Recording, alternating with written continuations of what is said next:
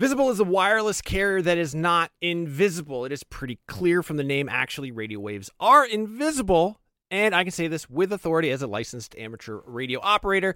That being said, Visible won't be giving you the power to see light outside the visible spectrum. It's actually way better because having that ability would make getting around very difficult and distracting.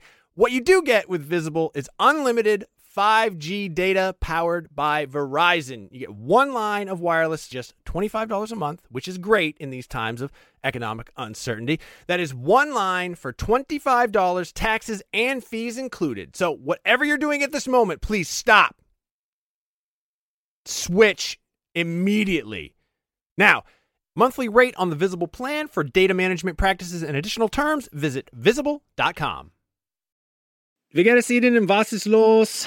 It's dein Freund Seth. I'm learning German. Yeah, in case you didn't know what that was. That is me trying to impress you with the little German that I know. Right now, I am actually learning German. I took it in high school. I goofed off the entire time. I did some other language learning apps. They taught me things like where the taxi stand is and how to find a bus, but not a lot of conversational German. Thankfully, that's what Babbel is all about.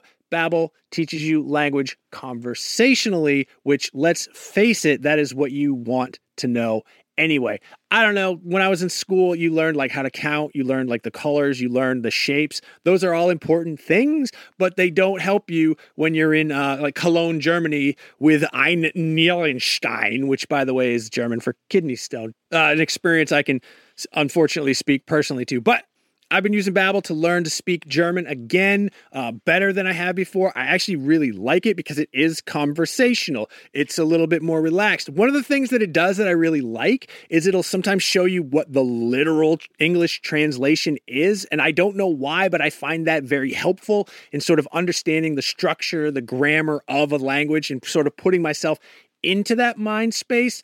Since I'm only in Germany for Gamescom, which is like a week and a half, I'm not immersed in the German language. I'm not immersed in German culture. So what I do is the second best thing. I'm taking Babbel. Hopefully this year when I go to Germany, I'll be able to impress all the Germans with how much German I know from learning through Babbel. The app has pronunciation recognition, so you'll be able to learn how to speak better with your accent, how to actually properly pronounce the words. That way you won't get made fun of by a group of older German men because you said Apfelstrudel and not Apfelstrudel. No, it's really cool. I'm going to say right now there is a special limited time deal for our listeners. Right now you can get up to 60% off your Babbel subscription, but only for our listeners, because you guys are the best ones, by the way, at babbel.com/realm.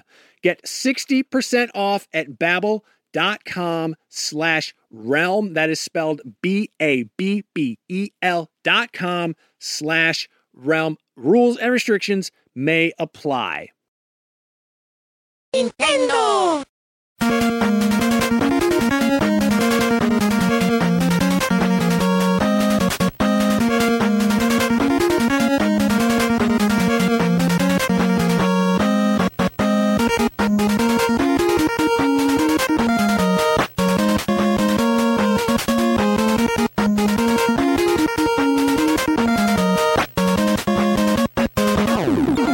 Nintendo Voice Chat for the week of January 21st, 2015.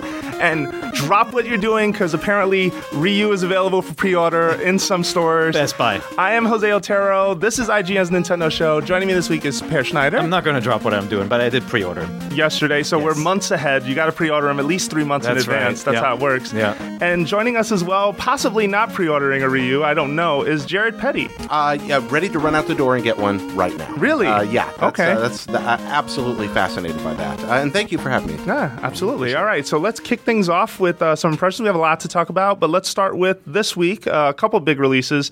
First, Zack and Wiki Virtual Console release. If you haven't played that, you should play that. Very, very fun Capcom game, although by adventure game standards, not maybe one of the best that plays by the rules, because you can totally screw yourself on a puzzle, but still a very good game. It's a little buggy at times too, but it's basically kind of like this Rube Goldberg machine based game, right? Where you're trying to influence things around the screen and the paths of the characters to make things happen. But I really enjoyed it when it came out way back when, and it was one of many Capcom titles for Nintendo platforms that were really unique and I wish just had continued into the future. Fun fact: the director of that game went on to co-direct Resident Evil 6. That's right. Jared, any words on Zack and Wiki just for folks quickly? If you enjoy adventure games, it's totally worth your time. It's not perfect, but its flaws are forgivable, and it's overall a very enjoyable experience. Very charming too. Yeah, absolutely. Great. And then we also have Minecraft Story Mode is next week.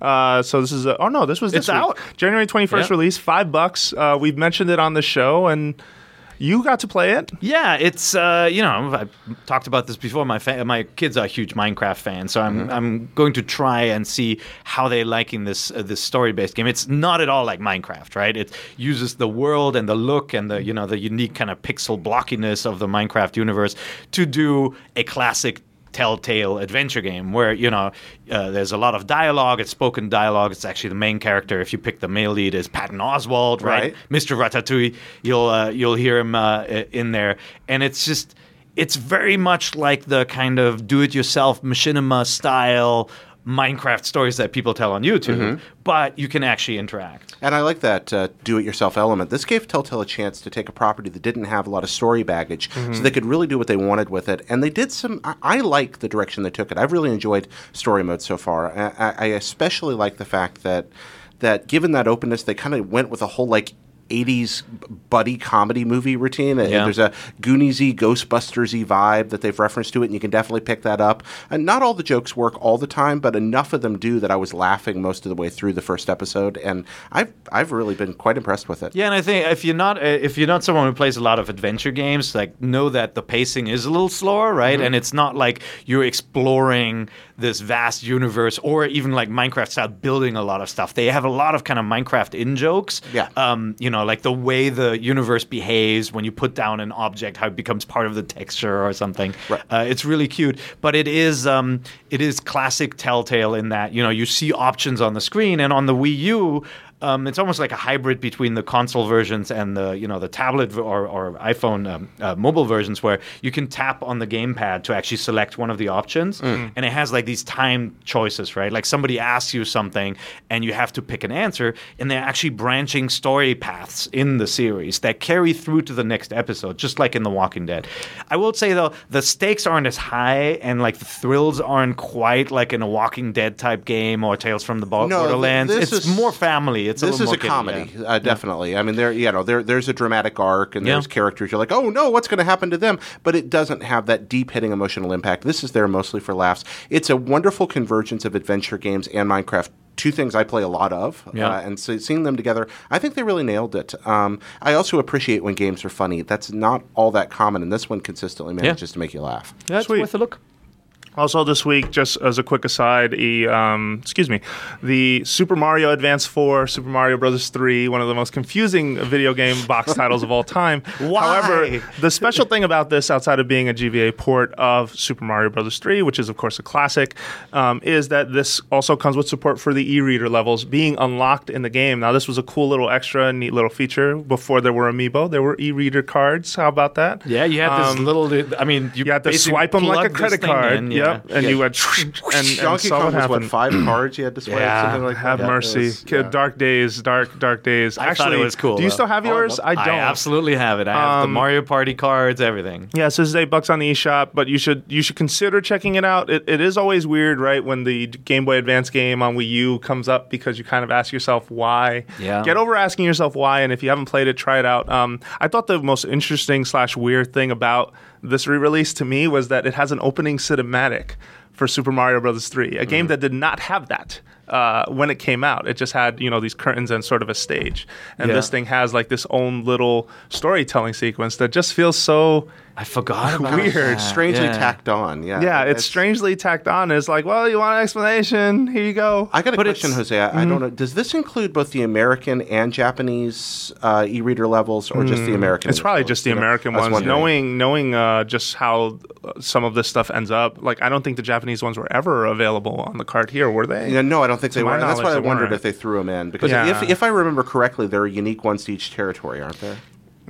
I'd have to do some digging. If you know the answer, I don't. I'm throwing it out there. Yeah, no, for sure. It reminds us too, though, that Nintendo did a lot more with the GBA and kind of bringing their classics to the portable format, right? Like these games are so fantastic. I mean, you can go back and play Super Mario Brothers 3 right now, and you'll find it fresh and awesome and well-tuned. And it's like, I kind of lament that we haven't seen a great collection for the 3DS that has these games in it. Yeah, I think it'd be a good one to tackle. Yep. No, it would be a good one to tackle. I mean, otherwise you're just getting the Virtual Console originals, which seems to be what they want you to do. Yeah. All right, so on to much more deeper impressions on Mario & Luigi Paper Jam.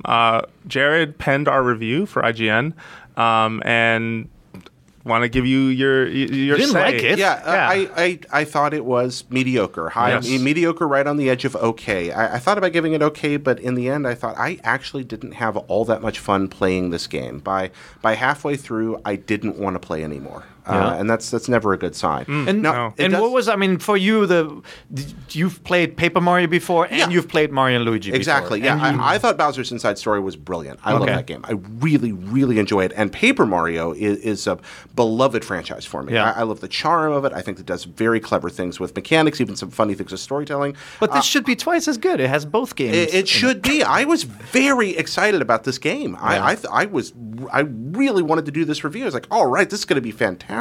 And it just wasn't. Now, here's what it does right. It does combat right. It does combat beautifully right. Fantastic combat. Bros attacks and trio attacks and paper airplane minigames and boomerang throwing and battle cards and excellent amiibo integration. Yoshi my little yarn Yoshi was a real help at the end of the game. It was great. Nice. And I loved all of it. The battle system is so good. Unfortunately, the game is padded out with these ranging between mediocre and awful mini-games. It is really tedious toad hunts that really are like old bad adventure game pixel hunts where you found 11 of them and you're just trying to find the 12th.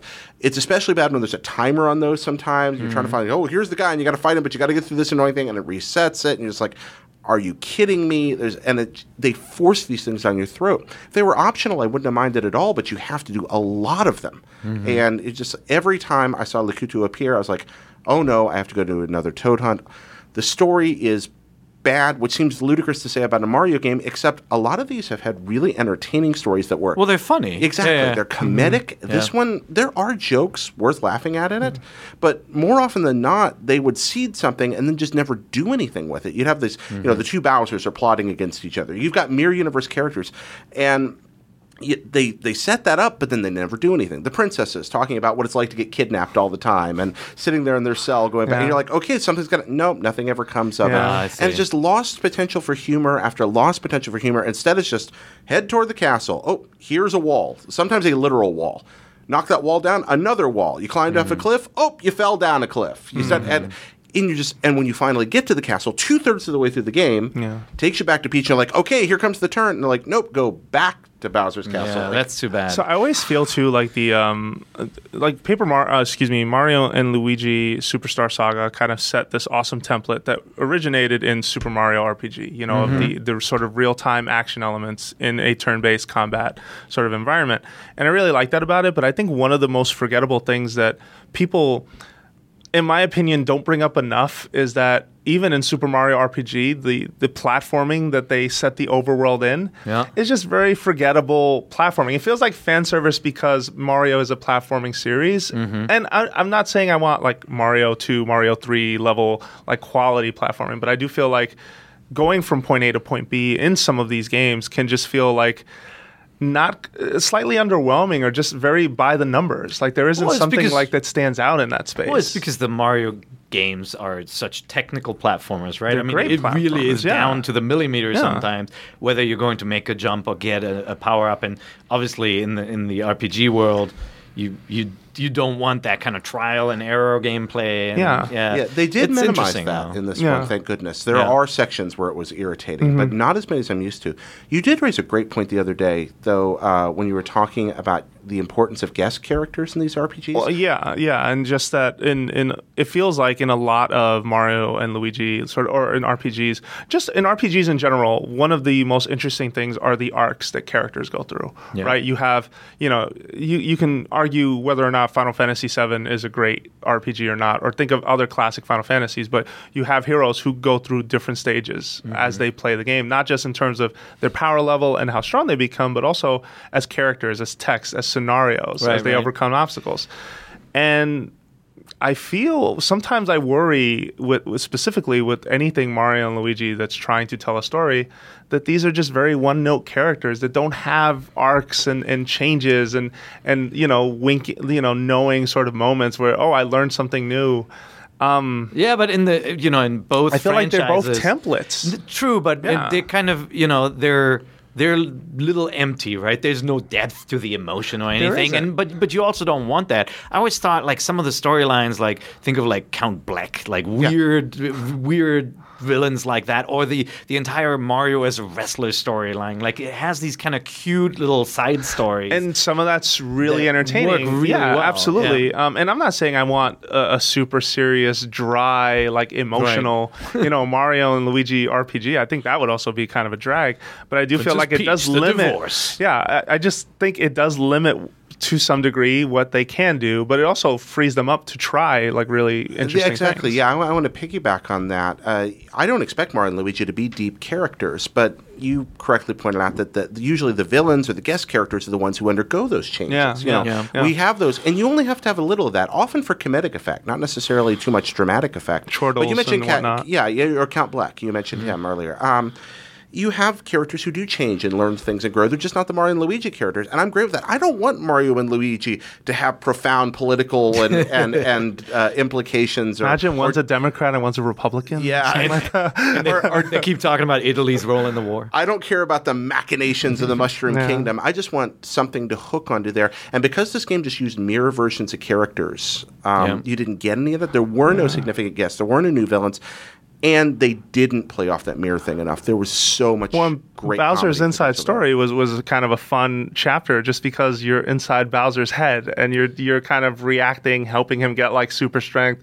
Like they kind of tied what's happening inside of him to what's happening outside in the real world. And that was a really clever, smart joke. I feel like Dream Team wanted to go for that. And that was one that personally let me down. I haven't played enough Paper Jam to form a final opinion. I will agree with Jared that there were like 2 Toad hunts early on where I'm just like, man, I don't. By the second one, I was just like, I don't know about this.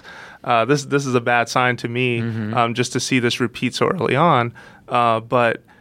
I feel like they're able to sort of tell like really fun stories within some of these characters, especially in that game. And I feel like this series has sort of struggled to find that ever since. Yeah, it's just not clever. So your enthusiasm is muted. Are there people who would enjoy the game? Of course, there are people that would enjoy the game. Absolutely. I mean, there are people out there. If you don't mind wading through a lot of really tedious filler, and that's what it felt like. Frankly, filler.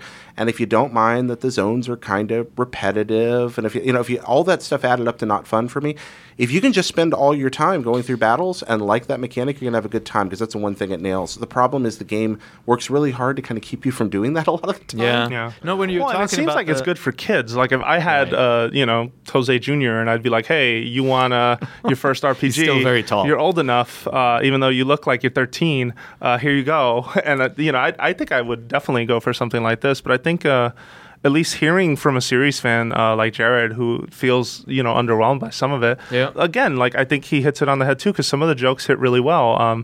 When the little Paper Mario sprite shows up, there's a hilarious joke between him and Luigi that I thought was really good. And I don't know, I feel like I shouldn't spoil it, but I thought, this is what I'm looking forward to, like this kind of humor. And I don't know, I haven't gotten further past that point. There's about a half a dozen of those scattered around the game, and that was it. The rest kind of fell flat. And I was a half a dozen. Maybe a dozen. Okay. But over 30 hours, that's not enough. Yeah. Not enough charm for me. Wow. Totally. Well, I'm still going to check it out just to see. Same. I love the concept of crossing over these two universes. And, I love we talked about the last Lego game before, how you had Batman from one world interacting with Batman from another world, right? And, I love that kind of conflict.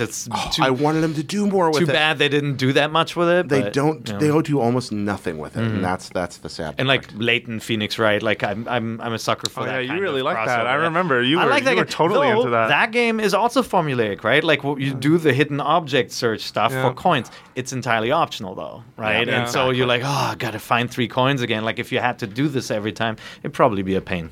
I'm just a hoarder for that stuff. But anyway, moving on then. It has been a week of more.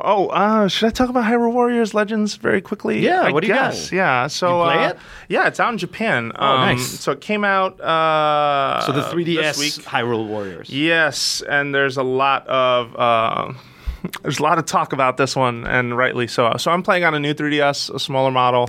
If you're unaware, Hyrule Warriors Legends is a port of Hyrule Warriors from Wii U for your 3DS. And apparently, if you own the older model, you're in for even worse news. But running on new 3DS, I admire that it runs at the clip that it manages to achieve.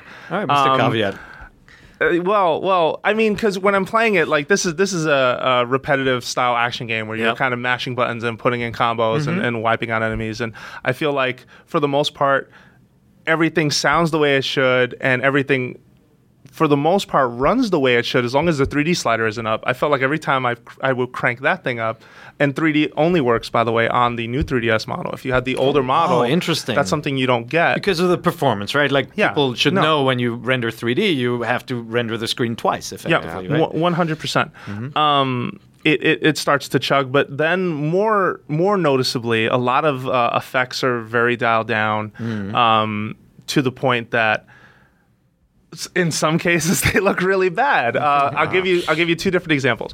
So when you're fighting out in the field and you use your special attack, for example, I was just playing a stage where Link was using the wand, and if you're using the wand, this big fire dragon comes out. They definitely had to dial that down because there's no way maybe they could have pulled that off on 3DS, either with the time they had or just in terms of what they planned for this game. So what happens?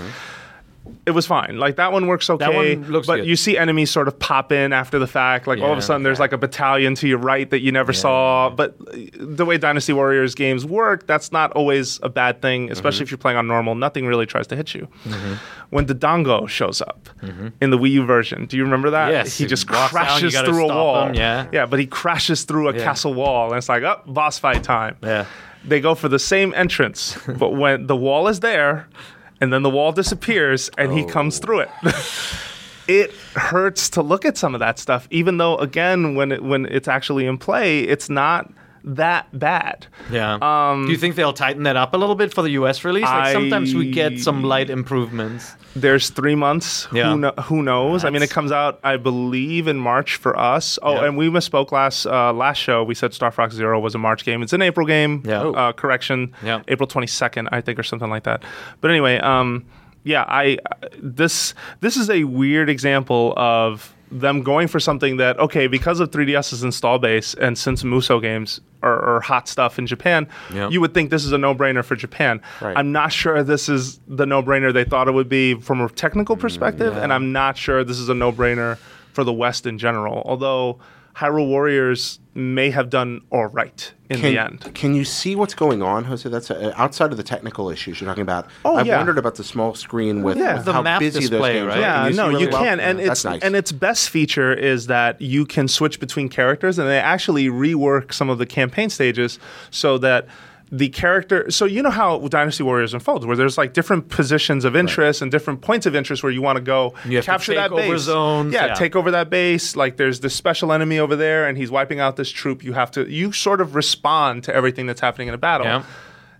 Unlike any other Dynasty Warrior game, I like that I'm able to switch to this other character who just happens to be in the vicinity, and I'll be like, all right, well, it's time for Sheik to open up a can and take out this whole section, and that's that's when I feel like it's working at its best, and I kind of wish the Wii U version supported this idea because it probably could run it at a much more efficient level, at least everything else that's going on. The Switch itself is super quick on new 3DS. I haven't tried it on the old model, so I'm not 100% sure it is as responsive. Okay. But the action works fine on a smaller screen. Great. It's just... Yeah, I don't know if it's the 3DS's resolution being at 240p, I think is what it sort of maxes out at, or just the limitation. It's kind of like when they put Metal Gear Solid 3 on 3DS that you just saw like, this doesn't work that well. And Xenoblade was the other example. Chronicles, which is a new 3DS exclusive, just looked really messy. But it's in the case of Xenoblade, it's less of an action title, right? And so it's more of the textures and stuff. When you have a comparison or you first boot it up, you'll notice. But as you keep playing and you get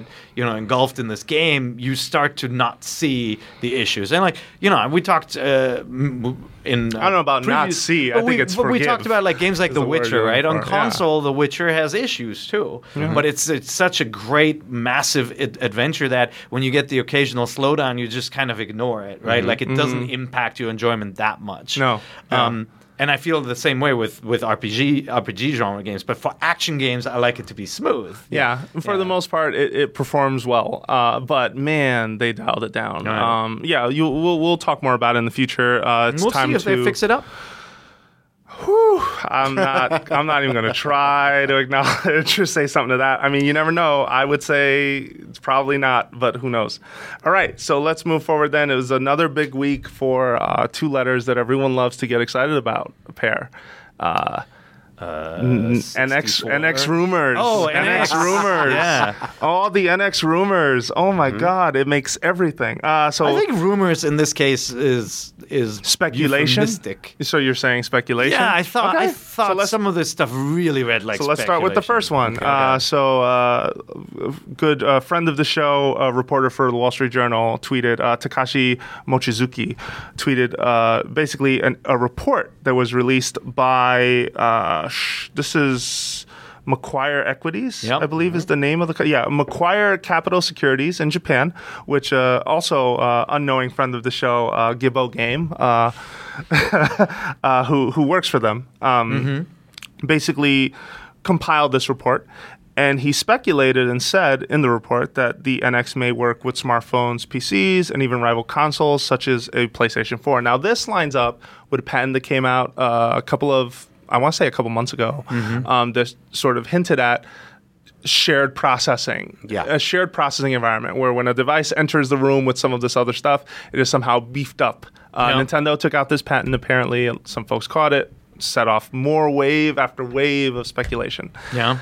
And folks, of course, said, what is the meaning of this? You sound like Obama today. Yeah. Folks? Yeah, folks said, what is the meaning of this? So this is very, specifically the PC, smartphone, PS4 line of this seems to be... Well, I think there's one word in there that sounds a little bit less likely to me. PlayStation 4? Nintendo has talked about, and like... the future being about this kind of connection, right? Like there'll be a centralized Nintendo account, like your identity, and they want to fix kind of that federation or segmentation of their account system, which plagued us on the 3DS and the Wii U, right? So I buy PC, I buy mobile, and that they're bridging these consoles. The PS4 in there, I do not buy. That it just sounds like such a stretch. That a company that says, we absolutely believe in hardware and a console future, and we're not going to go third party, and then to say this device ties in with the PS4, and there are more rumors about that. That sounds like a stretch. We're getting to those. Hang on. Why would this be good for Nintendo? Why? Why would this be good for Sony? You also make good for Sony. You also make the Vita. Yeah, they're like, why would this be a good idea? Like, it doesn't make sense. Unless there's a JV coming between Sony and Nintendo, which you just never know, right? Like the industry constantly is reshaped by new partnerships, and certainly we have a Minecraft game on the Nintendo console, which is now a Microsoft-owned franchise. But that sounds weird. So the exact wording from the report: we think recent patent filing, shared processing, and portable controller have negatively impacted the share price as investors assume the NX is more favored over smartphone games. The shared processing patent implied, if used for the NX, that's in parentheses, the device could work with rival consoles/smartphones. Hence, we believe smartphone games in parenthesis, some of the 5 by March 2017. End parentheses, will work with the NX and actually help to drive sales of both. It's possible the NX worked with PS4, PCs, and will be a major change for Nintendo and be a positive. It's possible that it's waterproof and I can shower with it. Possible. It's not going to happen. It's not going to happen. It's possible that it makes toast and is an awesome thing to have at the breakfast table. The smartphone thing to me sounds like a likely direction, right? Well, yeah, because everything sort of seems to, at least these days, have some sort of and you're talking about a company that is very much considering entering the app game. Very recently talked about Nintendo Account and launched it in Japan and is trying to find ways to, utilize your smartphone as a way to advertise and talk about things that are coming up for them. Outside of regular social channels. Yeah, look, I think speculation is fun, and obviously, when you're talking to investors, you have to comb through, as an analyst, you have to comb through every nugget of information, and then you have to make a judgment call, right? Mm-hmm. And in some cases, also outline all the possibilities. And that's what he's doing. And that's this exactly is analyst this David Gibson. Yeah.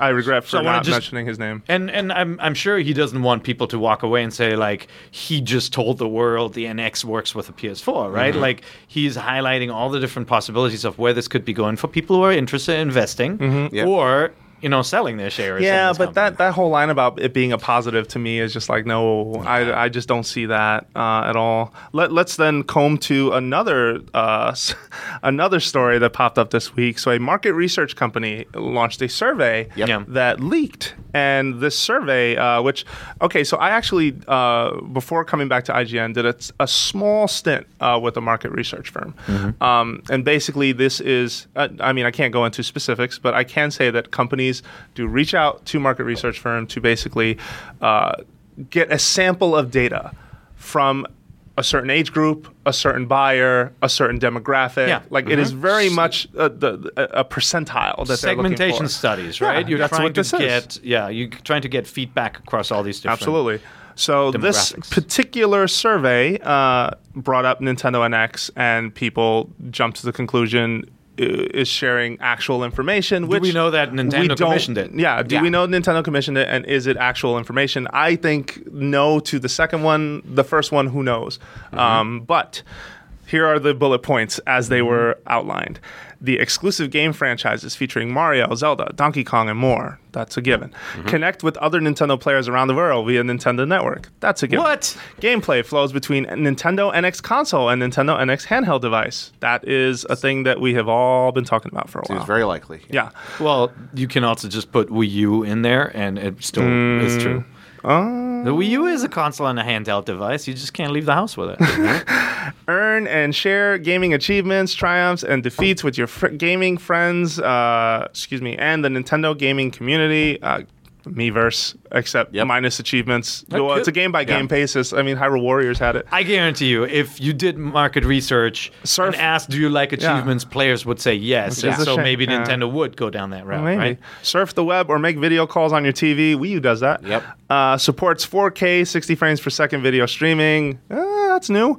Gameplay graphics at 900p, 60 frames per second. So this was the thing that set off just a flood of comments. Mm-hmm. And then what's in the box? Nintendo NX console, sensor bar, game controller, HDMI cable. So let's focus on the top part. Who cares about the sensor bar right now? 900p, 60 frames per second sets off a wave of what, why, it's not 1080, I don't buy, this is crazy. And people kind of taking this almost as gospel when, in fact, who the knows where it came from. Nice. You bleep yourself. Yeah, I do. I was impressed. But well, first of all, why would that be in consumer research? Because the audience does not understand what that means, right? Who knows what 900p gameplay is other than people who really, really follow the world of console gaming and know the controversy between the 1080p debate between But the consoles. You can argue those kids were some of the loudest when the last console generation kicked off, and Sony was saying, "Hey, we do this. We have this much RAM. We're a technically stronger machine." Yeah, but then secondly, those are your evangelists. The resolution and the frame rate you get out of a console. We're assuming. Look, the max resolution is probably going to be 1080p, right? The PlayStation 4 will do 4K video streaming, eventually, blah, blah, blah. it's not going to do 4K for gameplay. That's just how these machines are built. So the NX is probably going to, if it connects to a TV, support 1080p, we hope, right? But, I mean, if this is a survey of early adopters, maybe they're just throwing the term out there to see what the reaction is. If that's the kind of market research they're doing, maybe they want to know what happens if we put 900p on it. If this was real, what this would mean is that the device is centered around a handheld screen that has up to a 900p display. Which would be an interesting achievement because when you look at Vita or 3DS, neither one was HD. Yeah. Your gamepad right now is 480p. That's right. If you care. When you connect this to a TV, it'll go up to 900p. For a handheld, that is an achievement. Because that doesn't happen with the Wii U screen. That doesn't happen when you put your Vita games on. You do have TV, very high resolution screens on your mobile device. Yeah. Yep. And this has been chopped up every which way. I got people tweeting me going, maybe it's just for the mobile device. Maybe it's but then if it's a console, obviously a statement like that is just, and if it's a normal console, then it's such a weird statement because the resolution and the frame rate really depend on the games. Well, we're talking about Nintendo, who never wants to talk about tech specs, who very rarely wants to try and tackle that subject on any front, more specifically between the last two generations of their machines, because the last two generations of their machines weren't trying to compete. Yeah. To an extent. I just feel like that that is a piece of information that you wouldn't put out there because 900p is never a positive, and the audience will not, if it's the case that it's a handheld connecting to a TV and running at 900p, the audience will never see that as a positive without additional information. Then you would say HD. Yeah, maybe that's what the survey was trying to determine. Is what the reaction would be if it's real. I mean, I don't buy it. Then it would have asked HD, which is a term everyone understands, even though it can mean so many different things. Yeah, that's possible. Unless the demographic for this survey was super hardcore gamer who plays 30 hours of whatever game a week. Like this is how these segmentation studies happen. They turn to a company and say, "Hey, find me dudes between 18 and 35 who have bought this many games in the past year, who have are spending this much time on a console, who have played this many hours of Call of Duty." Like, it gets really, really granular. Now, I'm not trying to say this is valid. I'm just trying to say this is how these things work. But then it would be clearer. It would tell you what it is. No, not at this level. No, this is the actual survey itself. Right. They're trying to get information. If this is part of the survey here, and they're trying to figure out how many of these are going to sell, say, the first year to the kind of people that buy things as early adopters, to the hardcore gamers, to the people that they think they might have lost with the last generation. This is the kind of question that they're going to want to know before they decide how to market the thing. Yeah, and fair enough. I mean, you could be asking those questions to inform your marketing decisions. Should you go out and say, hey, 900p, never before done on a TV screen with a handheld device, right? Like, to learn whether people think that's a good way to market it. That would make sense to me. It's just something smells fishy about this guy. No, and by the way, agree. Just because a survey asks questions about a certain product doesn't mean that it is in any way tied to the product. Last week, we talked, our legal team was trying to find out who is running a survey in the name of IGN Entertainment. Full disclosure, that's the company I run. Asking questions about the experience on IGN. Yeah. And it's not us. It wasn't us. Somebody is using our name, whether it's a phishing scheme or it's a competitor trying to learn something about you, right? And so that's, just so you know, that's how surveys can come about, too. That makes sense. So our recommendation, take it easy. Take a step back. Anything that comes up about NX is going to get you riled up. And you know what? At the end of the day, you just don't know. Take it with a giant block of Dead Sea pink salt. But the longer this silence from Nintendo continues, it's unfortunate, but the longer this is going to happen. We talked about that last week. Yeah, but they don't care. I mean, they care if you guess what it is and you go, oh man, that's do not want. But if there are 100 theories, that's fine. That you want one more theory? More confident. You got time for one more? We got one more. I'm so tired of NX, and it's already 2016 just started, and I'm done. I just call me back when it works. In 2016, analysts are saying that the portable side of Nintendo NX will come in 2016, and the console doohickey will come in 2017. I think doohickey is a good word. This also came from Require Capital Securities. Again, this is from David Gibson's group. Again, he's an analyst. He gets paid to do this. It's part of his job. But they speculate in that same report that the portable will cost $200, which I think is, again, speculation. It is what it is. Yeah, it is what it is. They're just looking at components, trying to figure it out. But this idea of the portable and the console sharing some sort of an environment but coming out at different times, that's something that I have felt kind of strongly about over time, where I feel like whatever this platform is, it's going to incorporate multiple devices. Like, that's fine. So? I think it can, or it's part of the plan. Like, this is why people have been speculating like crazy over uniting handheld and home console teams, looking closely at how Apple gets a game to sort of scale between multiple devices. Although you can argue Apple games don't scale to your TV, and when they do, they still look a little strange depending on the game. But go ahead. No, but if it's a split device, and we haven't talked about our opinions of what NX is going to be in like a year, right? We talked about it way back when on NVC. Yeah. Mm-hmm. My thought and hope was, hey, maybe they'll finally nail the concept of a device that can be played with a TV and on the go, like truly you can take it with you, which isn't like the Vita, which was console gaming on the go, and like something that is more grounded, that actually gives you experiences that are worth playing on the go and are designed for on the go, like a lot of iPhone games are as well. It just this would be two devices, and it would be splitting the market. And like, I'm trying to wrap my head around, like, if the Wii U is not doing that well this year, and like, the lineup is slowing down, we have a mega hit like Zelda coming, maybe hopefully some more games like a new Pikmin, but like, let's say the Wii U is kind of tapering out.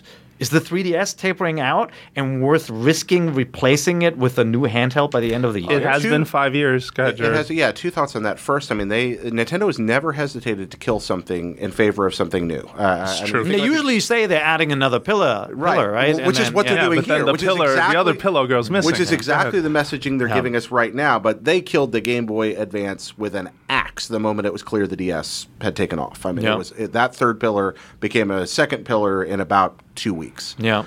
So I'm not so worried about the messaging on that. I think that's one part of it. They're not going to hesitate if they move over in that. The second is that I like what Jose said about Apple. Maybe this has something to do with trying to create a mentality that you and your family, or you and your children, knowing Nintendo, live in a Nintendo household. This is a place where there are independent devices that are also interdependent, that owning them by themselves is absolutely worth the expense and the trouble, but you tend to buy other ones because they all play nice together. Your Nintendo software application product on your cell phone works really nicely with that thing you've got under your TV, which works really nicely with that cool dedicated handheld, which also works really nicely with some fourth thing they invent later on, just like frankly, friends of mine sit in their house with their Apple phones and their iPads and their Apple TVs and their, and you go down the list of things that people with that kind of brand loyalty go and grab. Maybe they're going for that kind of weird diversification. I don't know if it works or not, but I think it's an interesting idea. It is. I mean, like there's a lot in here. Like if this was true, and like people have guessed at this, saying like it's different device, it's two devices, one device, it's a console, it's a handheld, right? But if this was true, that it could be like distributed computing, right? Like where you have a machine that acts a certain way when you're on the go, but when you're at home, it leverages another chipset. And that's where that patent comes into play, if it's part of this grand scheme or not. I mean, we're going to sit here and throw every theory in the book at it because we don't know, and guess what? You don't know. So I find this so tiring. Like we are in a situation where because the minute they clarity, I love clarity. I love you show me what it is. We respond and talk and spec and then give criticism based on something physical, not something so abstract like this stuff. You're not dreamers. I could be a dreamer in some cases, but this is not one of them. Look, it's all to me. It's all interesting talk, and I know some of our fans get frustrated. Like, why do you keep talking about the speculation? And it's like, well, first of all, that's all we got. Right? Mm-hmm. It is a really exciting topic. I mean, I'm excited to hear more about this. Same, yeah. It is, if Nintendo is really going to create a powerful handheld that also connects with the home, that's a really interesting move after seeing what happened with the Vita. And like, I like my Vita. I think it's a really cool device. There's some really good games on it, but ultimately it was for a niche audience that wanted to play console games on the go. And ultimately Sony kind of said, hey, let's just throw everything towards PS4 to make that successful. Yeah, and I feel like, I think people have responded to that device saying like, well, I really don't want to play a full-fledged Uncharted on the go, but there are certain games that I really like taking with me and playing. But it's really interesting. Like if Nintendo is going down that route, it sounds like Sony is packing up and basically saying, here's a handheld market, Nintendo, right? Yeah. Like, it's kind of what's smart what's to lean left into of it right? after this thing cleaned up on everyone? This thing you're holding up for the audio listeners, an iPhone. Yeah, of course. Yeah. But not that 50 million 3DSs is something to sneeze at. That's an achievement.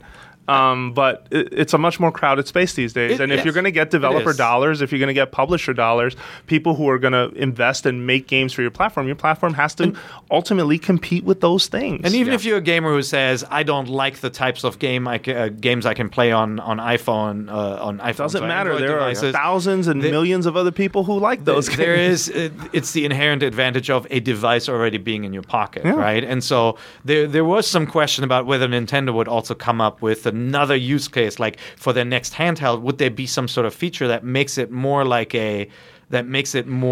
something that you have with you, right? There, in the past, we've seen Nintendo partner with hotel chains to put, museums, Super NES games into the Seattle hotels. Mariners to order food, partnering with stuff. car companies to build in Nintendo games into displays and minivans, right? Like there could be something else that we don't know about. Yeah, whatever NX is, because what Jose just said about smartphones and how they have pushed into that market, Nintendo, whatever they do here with NX is going to be an effort to leverage those valuable, powerful properties in a new way that we haven't seen before. Yeah. I mean, they that's their main strength. They own these ridiculously popular, iconic characters and franchises that you can only get through them, and they're going to try to leverage that in every way possible. I mean, they're already doing that in theme parks. They've talked about cartoons now, apparently. When their inherent strength, despite quality of software, which I feel is always high, especially when it's first party, but sometimes you get your misses, is that portables have always carried them through everything. Yeah. Any storm that was a problem on the home console front was carried by the portable device and by Nintendo's success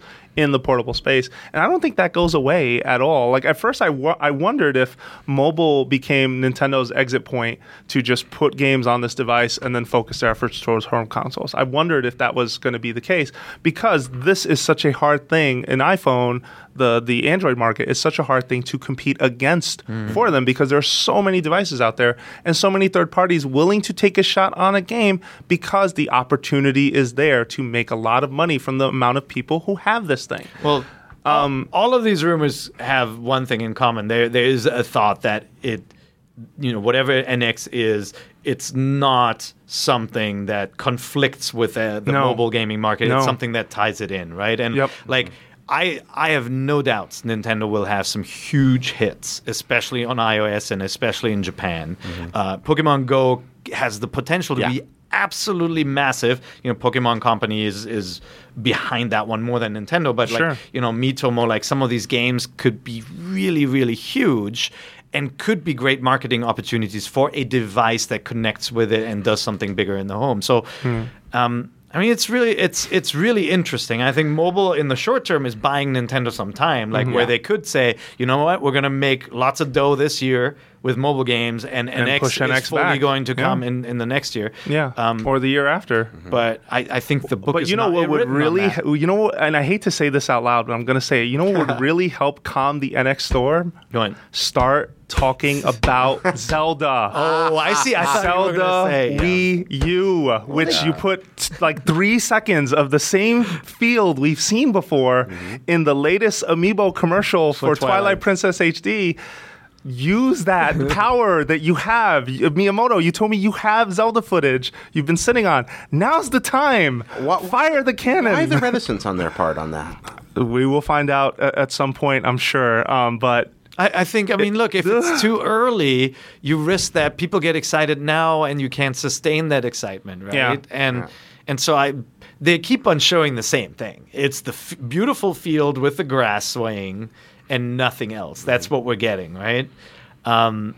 I think they want to make a big splash when they have a release date nailed down. They know exactly when it's going to come out. And the only reason you don't want to market that game too hard right now is that you have another Zelda remake that has to go out the door first in March. And maybe after that's out the door, we hear something like immediately, just like, hey, here you go. Here's a little more footage. Here's the actual subtitle. Here's the main character and all of his or her glory. I still think that's an open question. I'm alone on that one. and whatnot. Well, and there's the thought that could this be a dual release like Twilight Princess was for GameCube and Wii? Now it's for NX and Wii U. I mean, they keep on like almost putting the Wii U logo in your face, saying, "Hey, just to make sure you know, this is a Wii U game." They keep on repeating that. That doesn't mean that it can't come to another platform. But to me, that would says diminish the value. But that NX, says to me that the NX question is still not really an answer for them yet, and they're still figuring that out. And I think people need to be patient. And I get why everyone's excited. And heck, I'm excited. I want to see what the next Nintendo thing is. But right now, the biggest horse you have is Epona. Yeah, and you need to use it. Right? Is all I'm saying. I think that's where they have to go to just push back on some of this stuff and get people excited about something else. That's well put. Yeah. Hate to say it out loud, but that's it. All right, I'm late for a meeting, so I'm going to get yelled at. I think Jared's late for the same meeting, so we got to go. Can we use you as an excuse to not get yelled at the meeting? Be like, we were paired. No, I'm going to tell them you were thank talking about Zelda. For listening to Nintendo Voice Chat. We're a weekly show on IGN, but we are not the only show on IGN. And in fact, coming up next is a quick interview, or actually a long interview we had with Sean Velasco of Yacht Club Games. Before I go putting in an outro, that's actually what's coming up next. I almost forgot this happened, which is really mean. We've been talking about NX so much, it just slipped my mind. Sean, you may know from Yacht Club Games, they made Shovel Knight. He came on to talk to us about, first of all, when he started sort of getting into games, the games that kind of defined his vision for wanting to be a developer, and some other funny stories, including how this whole Amiibo business came about. So if you're interested to hear that, stick around, and we'll be right back.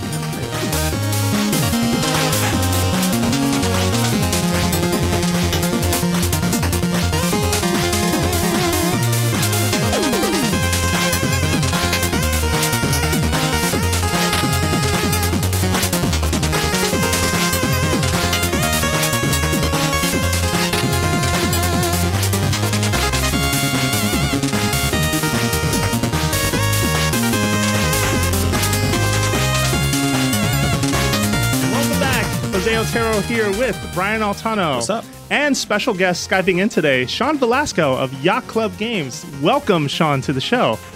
Hello. So folks may know Sean, or a little game he worked on based on the merchandise we have on the table here. Shovel Knight, which is a fantastic game, which is available on Wii U as well as a bunch of other platforms.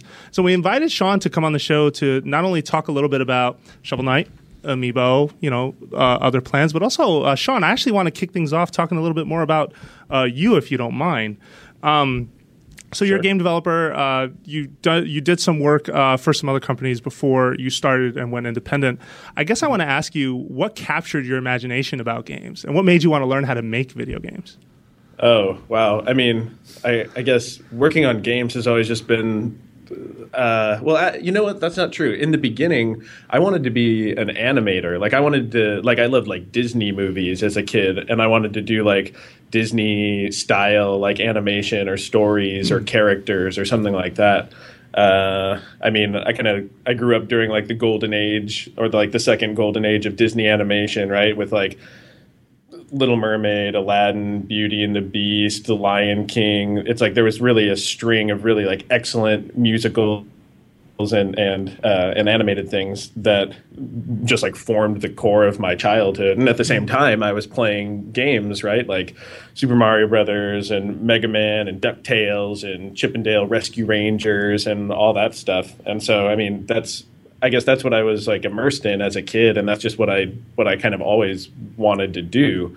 And so then as I started getting a little bit older, instead of just wanting to be an animator or an artist, I realized, well, there are people that actually put games together, right? Someone actually designs the world of the games, or the progression of how things unlock, or the bosses and the structure and all that. And once I realized that, that kind of became what I wanted to do. So, really, it was a passion for Disney really early on, and then for video games coming up, right? When Super Nintendo came out, my love for games just got even more pronounced, right? These are the kinds of things that I would have to save up for with chores or allowance money or whatever, and get my Super Nintendo with Super Mario World and being excited for A Link to the Past to come out and Super Metroid and just like pouring through Nintendo powers over and over again, looking at that stuff and just kind of like being obsessed with it. So Sure. I don't know. I guess I've always kind of had that passion for games. It's just really, I guess it's just fortunate that I got to kind of end up where I have.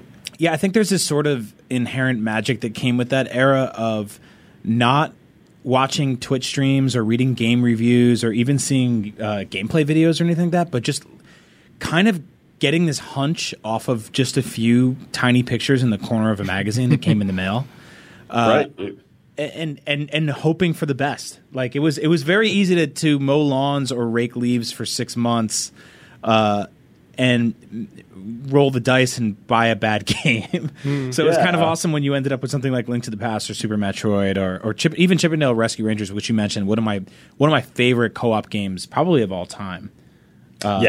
Such an awesome game. I mean, and you're right. There was so little information. I mean, I remember I used to call the Nintendo Consumer Service Department as a kid, just like to get whatever information I could out of the hotline. You'd grill the hotline. I remember calling them once before. This was for Link to the Past, right? And I called them and I said, I don't know, some distraction question like when's it coming out? Even though I already knew, or like I just wanted to talk to someone about it, right? Yep. And the lady on the other end said, I'm playing A Link to the Past right now. Wow. And I said, no way. And I said, put the phone up. Put the phone up to the TV so I can hear what it sounds like. That's awesome. And I still remember it was the Cave soundtrack. Like the boom, boom. Wow. Like and I just heard like just a little bit of that and kind of like the echoes of Link like walking through the wet his wet footsteps in the puddle. It had that water droplet noise. Yeah, it was just it was just like so insane. But that was like the only glimpse, I mean, the audio wise, that I even got of that game until it came out, right? Like back then there was no information. I think it's weird because it's like nowadays you would hear a story like that and you'd be like, well, what could you really even get from putting a phone up to a Super Nintendo? But the reality was the sound was so much drastically better than what we had on the NES. So even that would have been enough to get you going for 6 months. You were probably the kid that went into school and you're like, here, I'm going to sing it for you now. This is how it is. And everyone's like, you're a liar. What does your uncle work for Nintendo? I imagine I was the bane of everyone, from like the EB Games or GameStop managers that I would call and ask, when's Mega Man X coming out? When's it coming out? I would call every week. It's like I knew when it was coming out. Oh, I used to get I had two younger brothers. I actually burned out basically every single EB Games and Babbage's employee that I used to just get my brothers to call for me, because I would call like 50 times in a row, like, where's Zelda? Where's Zelda? Where's Zelda? And they'd be like, stop calling. And my youngest brother was like 4. And he's like, where's Zelda? And like caller ID didn't exist. Is this Brian's brother? Time. Yeah. Or maybe it did. Exactly. Yeah. Yeah, it was a good time. So Sean, did it then start with studying animation and then getting into games, or did you know and then try games early on? Like, just out of curiosity, what school did you go to? Well, I mean, in like elementary school and high school, I did like fine art and like creative writing and stuff like that. Kind of like how any student would take things that are in their interest. But when it came time to go to college proper, I looked around at a few places, and this was in like the early 2000s, right? And at that point, like I lived pretty close to Cal Arts, where a lot of Disney animators all come from, right? Like where Tim Burton went, where like many great artists have gone. Yeah. And I said, well, what is your game stuff like? Or what is your 3D stuff like? And they looked at me like I was from another planet, right? Or it's like we do like traditional animation here. Which is interesting, because they have completely switched since then. Like today, my understanding is that Cal Arts, you have to take 3D. You can still take the traditional 2D hand-drawn stuff, but I've been told that every student is sort of required to take 3D classes because that's where the jobs are, essentially. Right. Yeah. I mean, that wouldn't surprise me at all. I don't know how big their game program is now, but back then it was definitely not really there. Also, there's a program now at USC. Like, there's a really good games program. In fact, we have like several interns that are USC students. And but that kind of stuff, it just was very like fledgling, I think, at the time that I was looking to go to school. And so I ended up at a place in Northern California called Cogswell. Yeah. And that's I mean, I have a lot of friends that went to Cogswell, and we're all in the game industry now. I mean, I would compare it to, I mean, maybe it was a little bit like trade school-ish, but I learned so many things that were just extremely relevant to like what I do now, from storytelling and storyboarding to animation to things like 2D design, color theory, and then moving into like actual game design classes.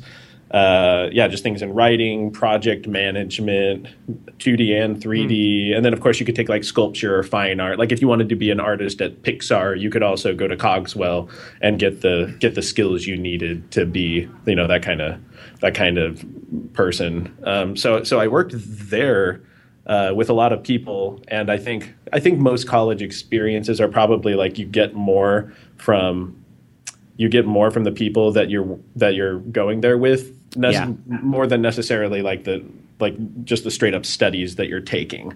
Yes. And so yeah, I mean, I made a lot of friends there. We worked on games together, like in a game club.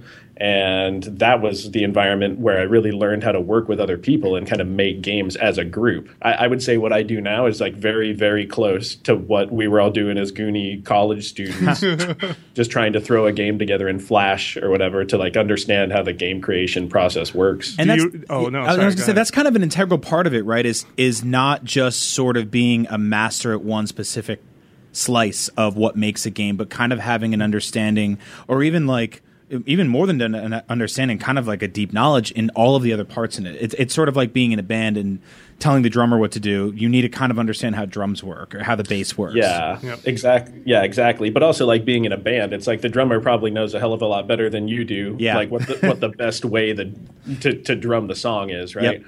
So yeah, I mean, my job is like I do design and I do mechanics, and I work with everyone, like artists and programmers and other designers. And a big part of it is collaborating and making sure that everyone feels heard and trusting people to do what they do best, and also listening to people, including players, when they tell you that your game isn't working or that they're frustrated with it or that they have an issue. I think people sometimes go into the industry thinking, well, I'm an auteur and I have this game idea and I'm going to be I'm the be all end all and everyone should do my idea. But I think the way that the best games come around, or at least the best, most successful games that I've worked on, have all been like very deeply, deeply collaborative games where I've wanted to strangle the people that I'm working with because they have an idea that's so different than mine. But you know what? At the end of the day, it's like the right idea. Yes. And I think learning that is like such a big part of becoming a developer, or I mean, heck, even working in a team in any career. Sure. Yeah. Yeah. What were so I guess I have a two-part question here, and they're sort of semi-unrelated, but sort of are. What were maybe 5 games that sort of influenced or impacted you the most, if you don't mind me asking? And then what were those early games like that you were making when you were in college? Okay. Yeah, that'll be fun.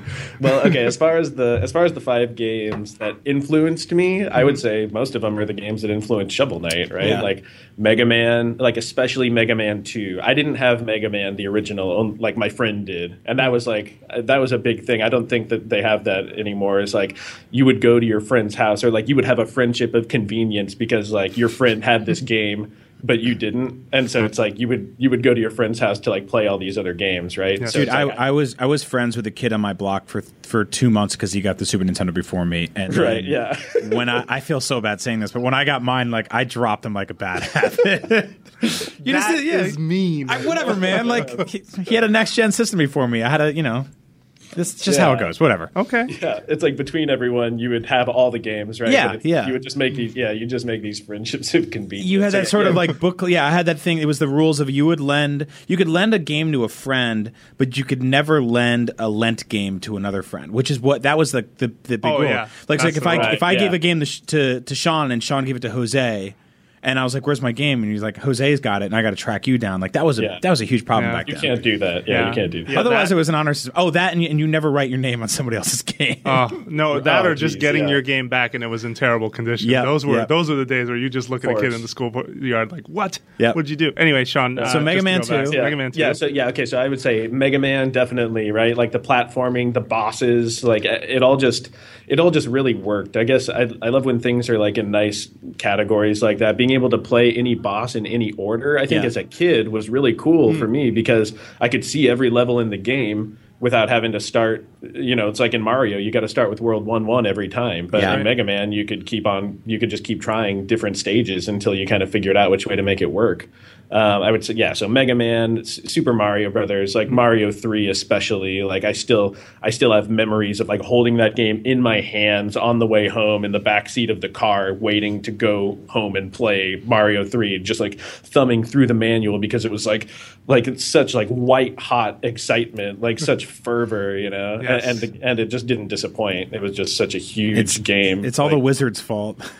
Yeah, the Wizard, right? That 2-hour commercial they put out. It was just a big ad for Nintendo, right? Oof. Yeah. It always bummed me out, or it confused me how there were kids in that movie that were experts at that game, and even though it wasn't out yet, they were finding warp whistles on their first run through that game. Yeah, that's BS. There's no way you can find that just from intuition, right? Yeah, nice. And Jenny from Rilo Kiley, if you know that band, is the lead in that film. Yeah, which is awesome. I love weird trivia like that. Yeah. So DuckTales had to be one of them, right? Or was that sort of just a side tangent of? My friend had DuckTales, and I could never get very far in it. I think it's because you only had 3 hits, and the levels were really like non-linear. I couldn't understand kind of how it played. And to this day, I still haven't beaten DuckTales.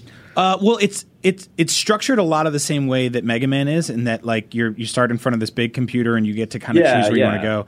But it breaks the flow, unlike Mega Man, where halfway through like the Himalayas, you get a key that works in Transylvania that opens up the Amazon or whatever. Like, so there is actually a pattern in there. Yeah, I'm pretty sure I used the guide when I played that game. Like I had something or some kind of like this is you go from here to there to here to there. I didn't put it together myself. It's definitely it's very non-traditional in terms of platforming or even the Capcom NES games. But the second I first did that hop with the Shovel and Shovel Knight, it brought all that kind of stuff back to me. Yeah. Right. Yeah, definitely. I mean, that's something that we continually hear. Yeah. Is that it's like it's so DuckTales. Although I would say Zelda 2. I was going to say Zelda 2. That's right. Was much more, and Zelda 2. Like that was a game that I did have. And was like really obsessed with, even though it's like I know it has flaws now, but just the way that the combat works and the way that the sword fighting works, it just feels so much like you're like, especially when you're fighting like an Iron Knuckle. Oh yeah, it feels like you're in this knockdown, drag out fight with another entity in a way that most games on the NES I feel like couldn't even come close to. Yeah, somebody in the office was actually just playing it on a 3DS yesterday, and I had to kind of stand over the shoulder and coach, and I'm like, well, this is how you beat that knight. Like you have to thrust at the face and then go down low, and then he goes up, and it's a sword fight. Like there's shields and there's parrying and stuff like that. And Zelda 2 is the one where it's absolutely probably the most divisive game in the entire franchise, in that you either really love it or you really hate it. There's very few people in the middle on that one. Yeah, I'd say so. I mean, I know it has issues. I know it's difficult to understand what to do. I know it doesn't feel very like Zelda-y, right. But just the way that combat was, and like kind of the weird, dark bizarreness of that world really drew me in as a kid. Absolutely, right? yeah. So it's like those games on the NES were like so huge for me, but then on the Super Nintendo, it's like when it really kind of came full force with the double whammy of Super Metroid and A Link to the Past. Mm-hmm. Which are just like the two, I don't know, like probably the 2 most masterful games that I've played. And I just still love them to this day. So, I mean, all those games are like very deeply inspirational, especially the way that Super Metroid's world is all connected together. Oh, yeah. The way it tells such an intricate story using such broad strokes without any like weird expository dialogue or like without any of the trappings that you would expect usually from a game that has a story like that, right? Like shown kind of like how to do it all the opposite way in what was the latest one, Other M, right? Yeah, a game that's like full of expository dialogue and cutscenes and things where what you want to do as the player is so different from what the character does as the character. So it's like you don't feel like you're Samus anymore. You feel like you're watching a story about Samus. And that was just like such a big, I don't know, it was like such a weird missed opportunity. Was there ever like the idea to sort of move Shovel Knight in a similar direction of that sort of large interconnected world? Because instead you guys went with the kind of top-down map screens like Super Mario 3. Right. To an extent, I guess Zelda 2 had kind of a mix between Super Metroid and Mario 3, in that you did have a top-down overworld, but the world was all connected. You could kind of go through it all without kind of loading screens or anything like that. Yeah, I mean, we've talked so much about making a Metroidvania style game with locks and keys, right? Gating a much larger world. I mean, on a lot of games that I worked on, I've wanted to do that, but every time it kind of comes down to the scope of it, and it's like, when you make a big interconnected world, then you have to really deal with the interconnections in a way that you don't have to when you're making something with levels. Even things like backtracking, right? Like, how do you make it interesting to backtrack through a place that you've already been and make the level design so it works kind of from any direction without making it feel like gimped for the player? That's right. It's such a huge challenge, and it really adds to the scope. That's something that I'd love to tackle someday. I mean, I really would love to do, like a Metroid style game. That is always that very difficult balance of having somebody go back through an area and not feel like they're sort of redundantly playing something again, or that it feels like a copy and paste from the designers, rather than letting someone go like, I'm empowered to go through this area now because I have a new weapon and I feel badass, and it's way different and cooler now. Or desperation. I mean, there's no feeling worse, I feel, in some cases where you get lost in these interconnected worlds and you're like, well, I've been through this hallway like 8 times. I don't know like where I should go. And I feel like we had a bigger, more tolerance for that maybe like 10 years ago. And I feel like maybe over time that's kind of eroded as games have gotten kind of more and more, not just skill-based, but still accessible. Yeah. Like I feel like there's still like that sort of divide. Well, sometimes there are things like, I don't know, I think like Bloodborne does a good example of having a large interconnected world, but then like they hook you up with warps and they hook you up with ways to go back. Like there will always be a gate that lets you loop back around, and then this whole area is unlocked. Yes. Right? And that's really cool. But yeah, when there's just like too much of a wealth of options, like I know a game I really enjoyed was Axiom Verge. Yeah. Nice. But at times, like maybe, I don't know, by the time I fought maybe the second or third boss, the world was so expansive that I could no longer think about in my brain where things were or where I needed to go next. And I mean, sometimes they solve it, like in Metroid Zero Mission, they have like the Chozo statue that it points out a waypoint for you, and then it's like, just go here, but you don't know exactly how you need to get there. Yeah. Yes. And that's kind of a cool way to do it too. I mean, that's just so. Yeah, there's like, it's such a nuanced thing to make a Metroidvania. I mean, it sounds like a ton of fun, though. It sounds like such a fun problem to work through. I had the same issue with Axiom Verge, and part of me was thinking, like, is this because I'm untrained in the modern age of playing video games like this? Because I think back in the NES era, when I was 7-10 years old, you would have sat me down with that, and I probably would have drawn maps and written out secrets and drawn little details and things that would have led me around, or even like peeled open a Nintendo Power and been like, well, here's a map of this section. I don't know if have we gotten worse at games like that, or or we're lazy?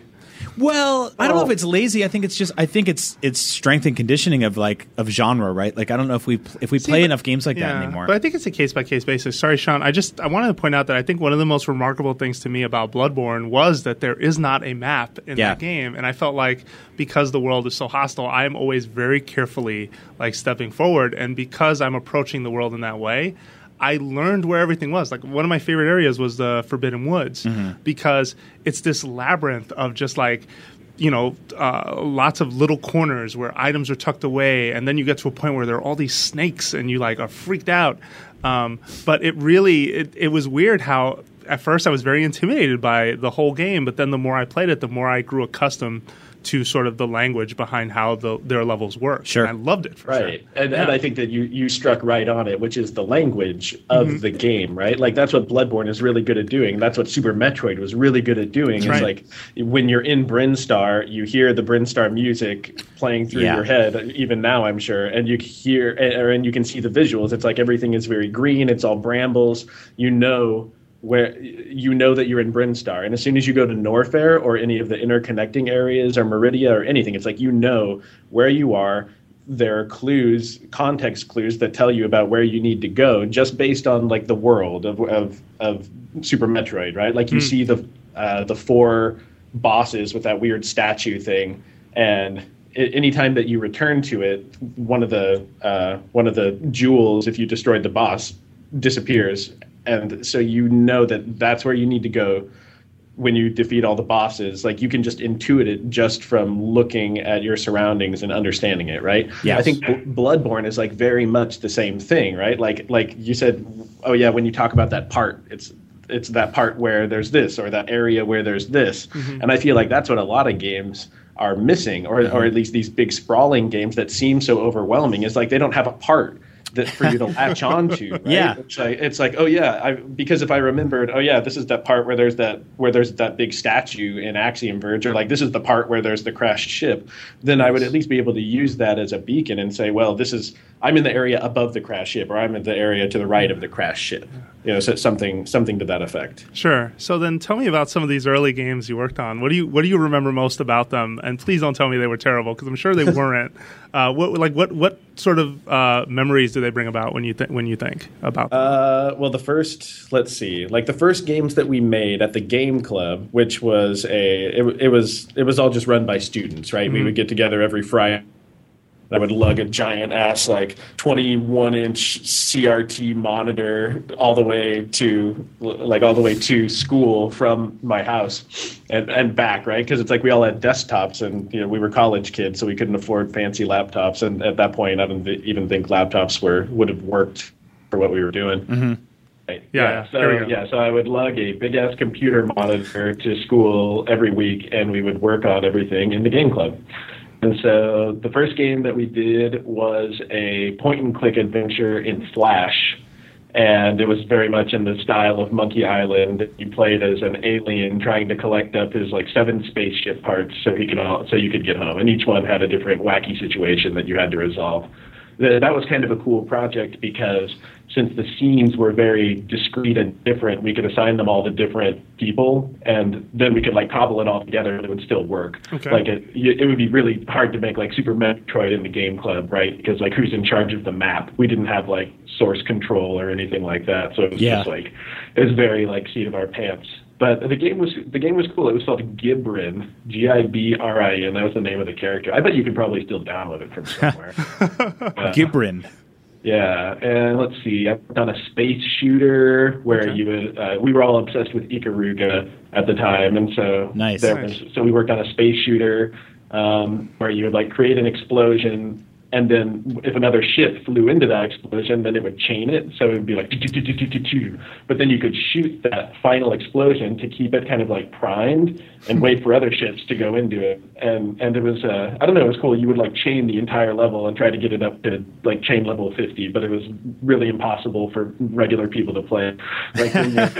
When you're a game developer and you're working on it every day, then it's you guys are all 10 times better at playing the game than any other human would be. Right? I read that kind of that theory and philosophy came up a lot when Mario Maker came out, and people were sort of just a lot of game designers were kind of going on Twitter and reminding people hey, your level that's incredibly hard is probably incredibly easy for you because you've played it a billion times now. Right. I personally made a level for Jose that I was oh, he'll fly through this because I got awesome at it. And that was not at all what you set out to do. You set out to make me throw a controller across the room. And it worked, right? Well, it didn't. Okay. The controller's fine, but keep going. But I think that's important, right? Because I have a feeling this is the kind of show people will listen to this episode and they'll go, oh man, so becoming a game designer is not a completely intangible, impossible dream. It's something you can do. It's something Sean's been doing for a long time. And I think it's kind of a good note to keep that you have to remember your audience, right? And that you're probably in too deep in making something so kind of intrinsically connected to the way your own brain understands your own design that it's hard to kind of bring other people into that. I know with art a lot and music, you'll hear something, you'll make something, and you'll go like, this is perfect. And someone else will be like, I don't understand this at all. And you're like, you don't get it. Right, yeah. And I think that's the thing with games, right? Is like when someone says, I don't get it, then like I feel like it's your job as the designer to do something to like make them get it. Yeah. Yes. Right? Like it's not, like with Shovel Knight, we weren't satisfied of people just putting it down and saying, oh yeah, this is too hard, or I don't understand how the down thrust works, or I think there's a tendency a lot of times if you're a designer to be like, well, it's like maybe you just should get better at my game, or like you should just intuit this more better. If you didn't, then you shouldn't even play the game. Forget you, right? But it's like we wanted to make everything like really, really super inclusive. And yeah, Mario Maker is like the most instructive game design thing to have come out in like forever, because it really gives you a chance to put yourself in the shoes of the designer and feel all the weird feelings that come with people playing all of your content, right? So yeah, I mean, if you were a potential designer, Mario Maker is a great way to kind of get your chops. For sure. Yeah, I think it gave, and I know it especially gave me a ton of appreciation for level design and good level design, right? And sort of understanding how things work in themes, and there's a rhythm to good level design. I think it was really interesting working at IGN when Shovel Knight came into the office. Obviously, we were all really excited about it for a long time. I think it was our game of the month the month it came out. I actually voted for it for Game of the Year. It didn't win, which I was very upset about, like visibly upset about. But we have a lot of younger people at IGN, people that started, like, they talk about old school gaming and they talk about like God of War 2, you know, like for us, it's Mario and Zelda on the original Nintendo. But for them, when Shovel Knight came out, there was that sort of, it was a weird position to be in, because you guys created this game that totally stood on its own, but also had callbacks that people like me, and I know Colin Moriarty at the time, who I believe he reviewed it, and loved it, were like, okay, I immediately understand how this works. But there were younger people in the office being like, I don't get it. Yeah. So you have to create a game that basically it tickles our nostalgia and plays well and serves us well. Like, you know, you and I talked about how we both had some problems with Axiom Verge. I don't think it hit the same notes as Super Metroid as I wanted it to, but I kind of understood it. But there's people that can come in 2013 or 2014 when Shovel Knight came out and go, what is this? You know, they didn't grow up with classic games. So there's that challenge of having to make that game work for all of those people. And like, how do you even accomplish something like that? Well, I mean, that was something that we really, really worked on while we were developing the game, and something that we were honestly worried about when we put it out, or even when the Kickstarter went up. We thought, well, are people going to get this? If you're someone who wasn't a kid and grew up playing it, will it still strike you as being good? And I guess what we figured was, well, yeah, I mean, the things that we love about NES games are still the things that we love about NES games today. Right. Yeah. And so we just tried to take all of that good stuff and keep it in and try to augment, and then take the kind of the weirdness or the stuff that made it inaccessible for people or too difficult or too obtuse or whatever, and really try to smooth those things out. And when we showed it off at shows, like we kept going to like PAX or like E3 and watching people play the game, and that was so helpful to us, because we would see kids playing the game that had never played a Mario before, and they would still, you know, like an 8-year-old kid with their eyes glued to the screen the same way that I was when I was 8 playing, you know, Mario 3 for the first time. And it's like we knew that even though the graphics were way different than they had probably seen before, it's still something that they could enjoy.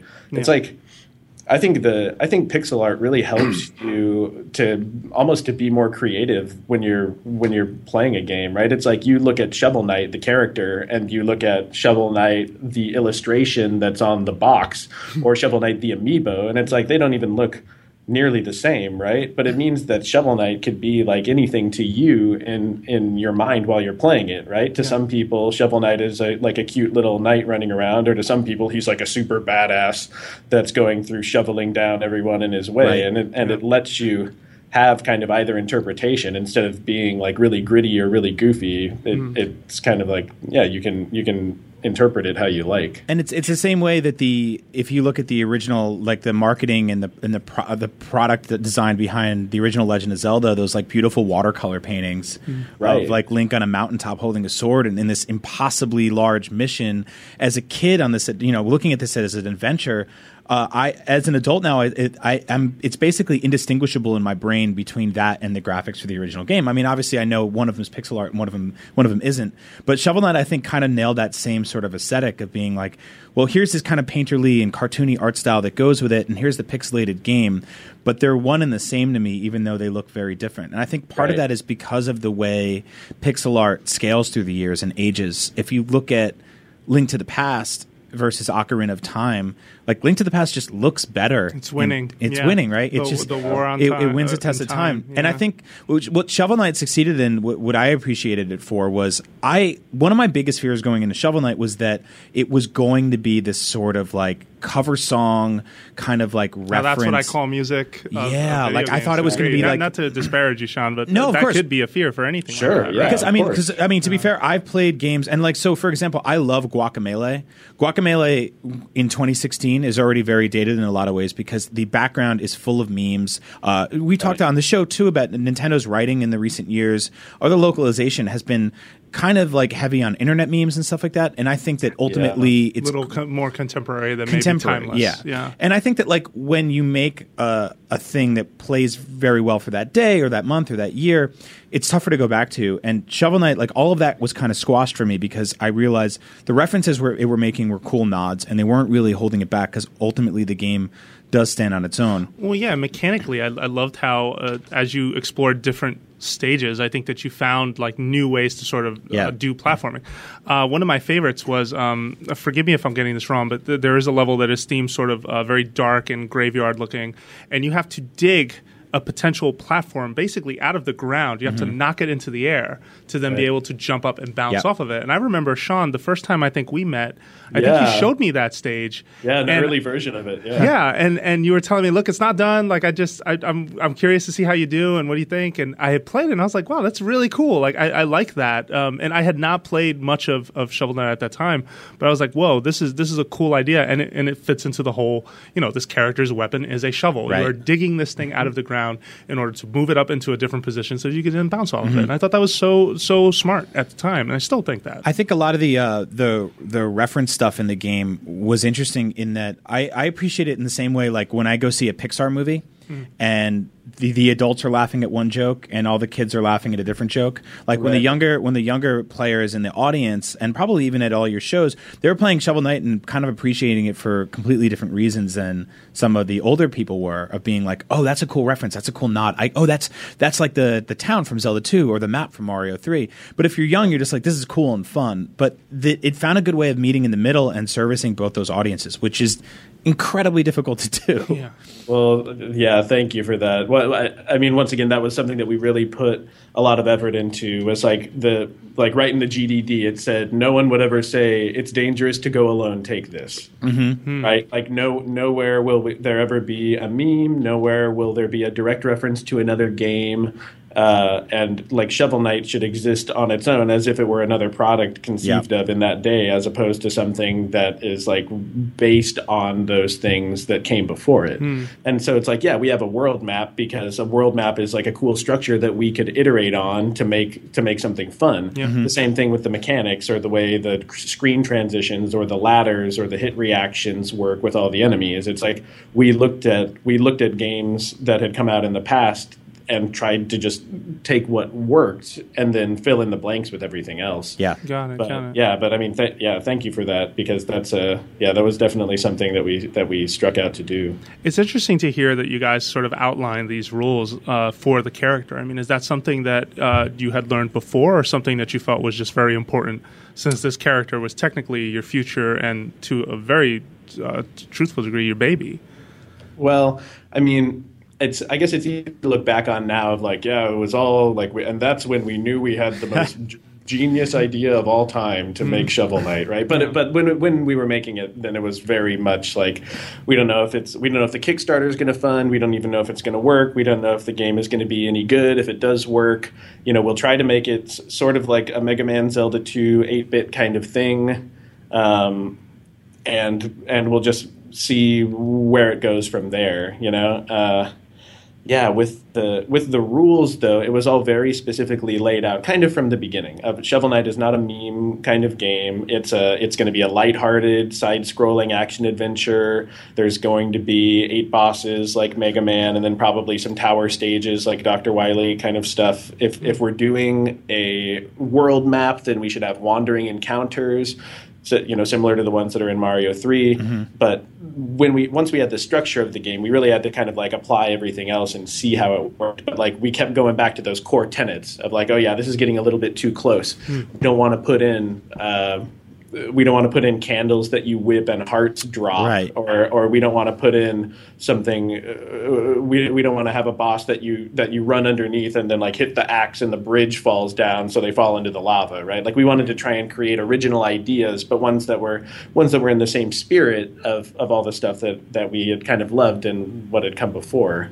Yeah, but yeah. I mean, I'm just happy that and it took us longer than we thought we were going to, right? Like we iterated on it for 3 more months than we said we were going to. But I guess overall we're pretty happy with where it landed at the end. Yeah. Well, and then impressively, you flipped the script and using the same levels and sort of that template. You built the whole game around a different character, and you guys weren't kidding around. Like Plague of Shadows is no joke in terms of sort of platforming prowess. Like if anything, like I know Brian was talking to me earlier, and he was like, "Man, it was tough, but he really enjoyed what he got out of it."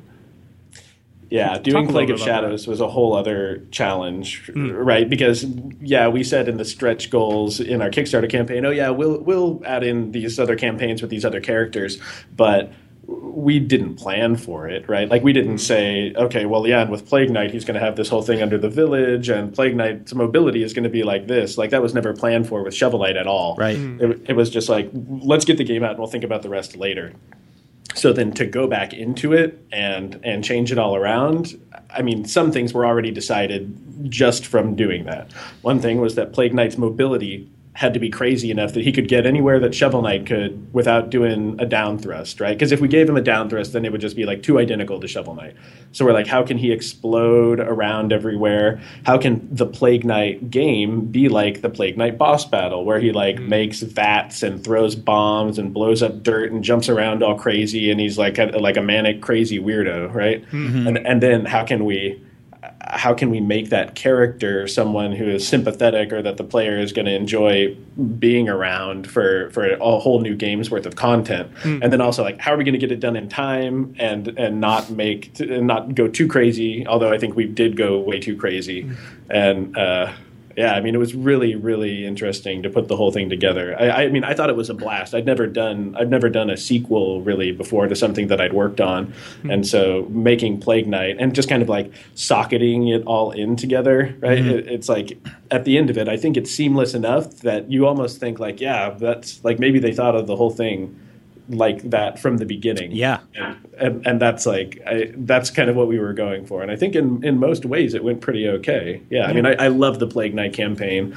I love Plague Knight and Mona. I love the theme of dancing and kind of the weird, like Tim Burton-y weirdness of their relationship and like all that. Yeah. So. Yeah. It was this great blend of sort of, familiar and completely foreign. It was kind of like putting your name as Zelda in the original Legend of Zelda and playing the second quest, where you were like, I know where this is and I know how to do this, but this feels totally different. And there's something there's something strange but sort of magical about having a sequel to a game inside a game. And I know this one you guys built separately, but for somebody coming in later, like they probably would have missed that entire road to where it is, and they would just start up Shovel Knight and be like, "Oh, there's a second quest. Like that's really cool." Yeah. Well, and once we add in Spectre Knight and King Knight quests, it's going to be like such a weird tapestry of like 4 games in one. You know, I can't wait till the whole like Shovel Knight project is all just like finished, so we could just like set it there and be like, here it is. You know? Nice. Yeah. So then I'm curious, you know, just recently, I mean, I think as soon as just a few weeks ago or a week and a half ago, the Shovel Knight amiibo came into existence. It was finally available at retail.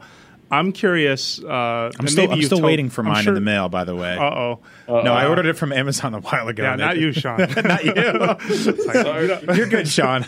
I paid my real money for it. I guess, and I'm sure you've had to tell this story before, but when did this conversation start? I mean, who approached who here first? Were you aware that it would even be a possibility? Like, tell that story.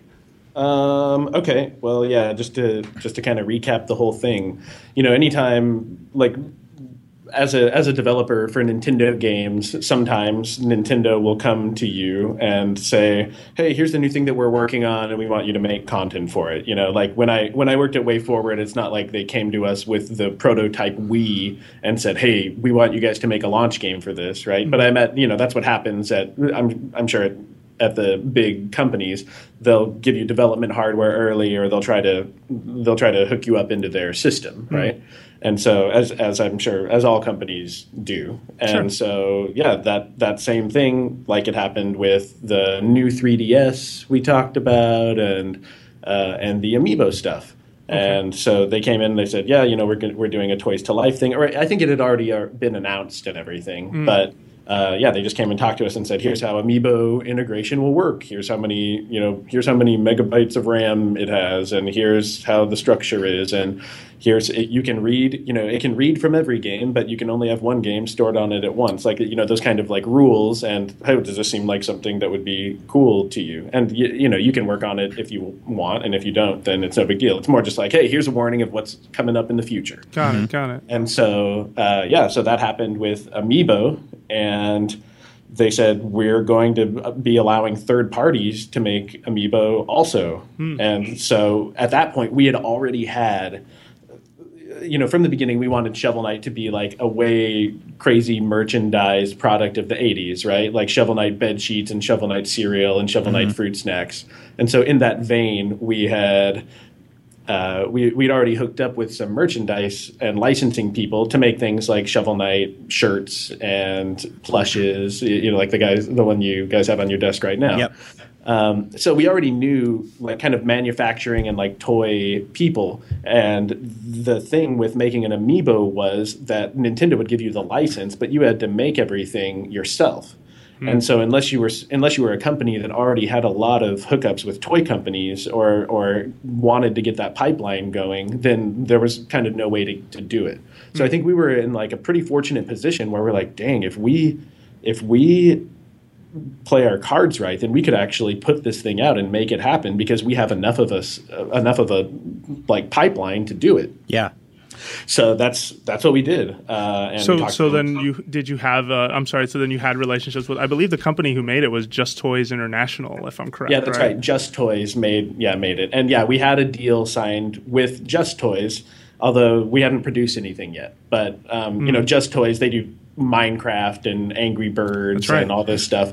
And so we said, oh, okay, well, yeah, let's hook up with Just Toys. Maybe we'll make like, I wanted the whole Order of No Quarter as little 3-inch figures, just like desk figures. Like that would be super cool. That's like my ideal product. And then the Amiibo thing came along and it was like, wow, this is like almost exactly what we wanted to do. Yeah. But even with a bigger kick in it, right? Because Nintendo's their ability to like market and promote things is crazy, and it would also be great because it's a game or it's a toy that goes perfectly with the game, and it would be like this big holistic thing that could be really fun and something cool for Nintendo fans. Since we were doing the Sony Kratos thing and the Microsoft Battletoads thing. That's right. So we're like, okay, yeah, this will be perfect. So that was like more than a year ago, I would say, when we started talking about all this stuff. So were there many prototypes? Like, were there a lot of different sort of designs for the Amiibo? Like, how quickly or how fast were you able to hone in on this final pose, which you went with? Yeah, looks so good. Yeah, right? Yeah. Yeah, it's just so satisfying to see those everywhere now after it being like such a long process to make it all happen. Yeah. Yeah, as far as the pose goes, I'm trying to think. We initially had a couple of poses that we just drew out, like maybe Shovel Knight digging into a pile of dirt, and the dirt pile would be on the base of the amiibo, or maybe it would be Shovel Knight jumping or something. But we wanted to avoid, like, I think a lot of the Smash poses, they didn't know they were going to have to make them into amiibo. Totally. Right, like it just looks like it's just the Smash art, and they just put the 3D models there, and they used posts or whatever to kind of make it all happen. Yeah, which means like half the characters are sitting on ice blocks, or like Link's got his pea stand, they all call it. Yeah. I think it's very refreshing to see an amiibo that was designed as an amiibo from the ground up, rather than Shovel Knight jumping in the air with like 7 red or clear sticks underneath him holding him up. And so that was one of the big things we said is we don't want to have a weird plastic piece sticking out of anywhere. And we looked at the Mario line that had just come out for Mario Party, and it was like, okay, everyone's just like in their like normal pose. Yep. Right? Like it's just like Mario with his hands on his hips. Yep. Both feet on the ground. yeah. Let's just do something very, very like archetypical of like what would just the regular old Shovel Knight be, because we're only going to get to make one amiibo, so let's just make sure that it's like the most solid. If you could have one Shovel Knight on your desk, it would be this one. So we went with a pose that was like neutral and just like presenting the character in a cool 3D way. I would say that was probably like there were 3 or 4 choices, and we honed in on that one pretty quickly. Okay. We already had a model of Shovel Knight in 2D of like a turnaround of what he looks like from all angles in this cartoon form, right? Mm-hmm. Which is very different than the sprite Shovel Knight, kind of like how we were talking about before. And so, yeah, we just went to town on it. We had to do things like come up with the Pantone index colors for all of the paint. Like it had to be all super official. Yep. And like the base had to be machined to very exact specifications to make sure that it was identical to the Smash Brothers bases. Yep. We had to come up with a new emblem to go on the bottom of the amiibo, because every line has their own emblem. And we had to figure out like their little NFC chips, or their little like stickers inside every amiibo that has all the data on it. And so we had to like get the stickers and hook them up with the toy people and just make it all kind of happen, set it all up. And I remember you told me something at PAX about his butt. Shovel Knight's butt. Yeah, like it hadn't really been seen from that angle before. I'm not making this up, right? Yeah, that's right. Tell him he's making it up. And the chest especially the chest on the plush, right? Because originally the front stuck out like way too far. It looked like he was like getting a little bit too excited. So, yeah, we had to rein that in. And of course, we went through a bunch of revisions, and like the horns, it would be like, are the horns even? They're not even. They're not symmetrical. Move one horn in by a millimeter. Or whatever, and it was just very, very exacting. And of course, working with Nintendo, who is like a very exacting company, also, they had very strict standards. And if we were going to make an amiibo, we were going to have to really do it right. So they were with us like every step of the way, making sure that it was all kind of going according to plan. Now you kind of just threw it out there, and I'm not going to let this fly. I got to go back to this one. But Shovel Knight cereal and fruit snacks. How do we make that a thing? Is that a conversation you're having somewhere? Okay, all right, yeah. So we have a licensing. We have like a licensing and merchandising guy that is like a member of our team and like gets all the deals, right? And so I said, I want Shovel Knight fruit snacks and cereal, and he said, well, food is like kind of more like a year 3 conversation. Yeah. And so now Shovel Knight is in its 3rd year. And it's like yes.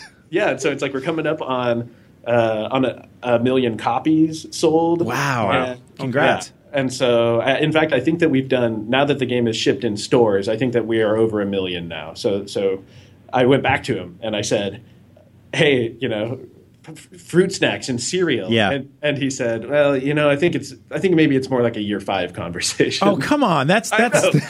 Yeah. I know. So that's moving the goalposts a little bit. Yeah, because I feel like you guys would kill it on a box of cereal. It'd be like there'd be puzzles in the back, there'd be a toy inside, there'd be marshmallows with little whole grain shovels you could eat and stuff. Nice. Yeah. I would love to do something like that. Even if it was just for like you made 200 for packs or something like that, Yeah, right. Yeah, maybe like a fan gamer thing. Like we could get them to make some cereal boxes for us. But I would love to see more Shovel Knight merch like that. We're going to keep pushing as hard as we can. Hopefully the amiibo sells great, and then we can just put more Shovel Knight shampoo and shampoo, pillows, and everything. Yeah. The shampoo. My co-host on Up at Noon here at IGN, Max Scoville, has the RoboCop shampoo, and it's just this nightmare bottle where you screw his head off, and it's got this toxic sludge. 8 out of 10 cyborgs use that shampoo. Exactly. Okay. Got it. Which is great. RoboCop doesn't even have hair. Yeah. Yeah, how does RoboCop use that shit? I don't think he does. He probably just uses it to like oil his joints or whatever. But I would love to see a Shovel Knight bottle of shampoo like that where his head pops off. Yeah, totally. I mean, I had the Mario one when I was a kid. Yeah, me too, man. No, totally. Yeah. So then how did you decide on the features for the amiibo? Because that seems like it's a very difficult thing to hone in on. I mean, even sort of the way Nintendo has done their support on amiibo seems to vary because, in certain games, it's expected to work across multiple games. Right. What sort of entered in your mind? How did you guys settle on, co-op and amiibo-specific challenges? Like, how did you land on that answer?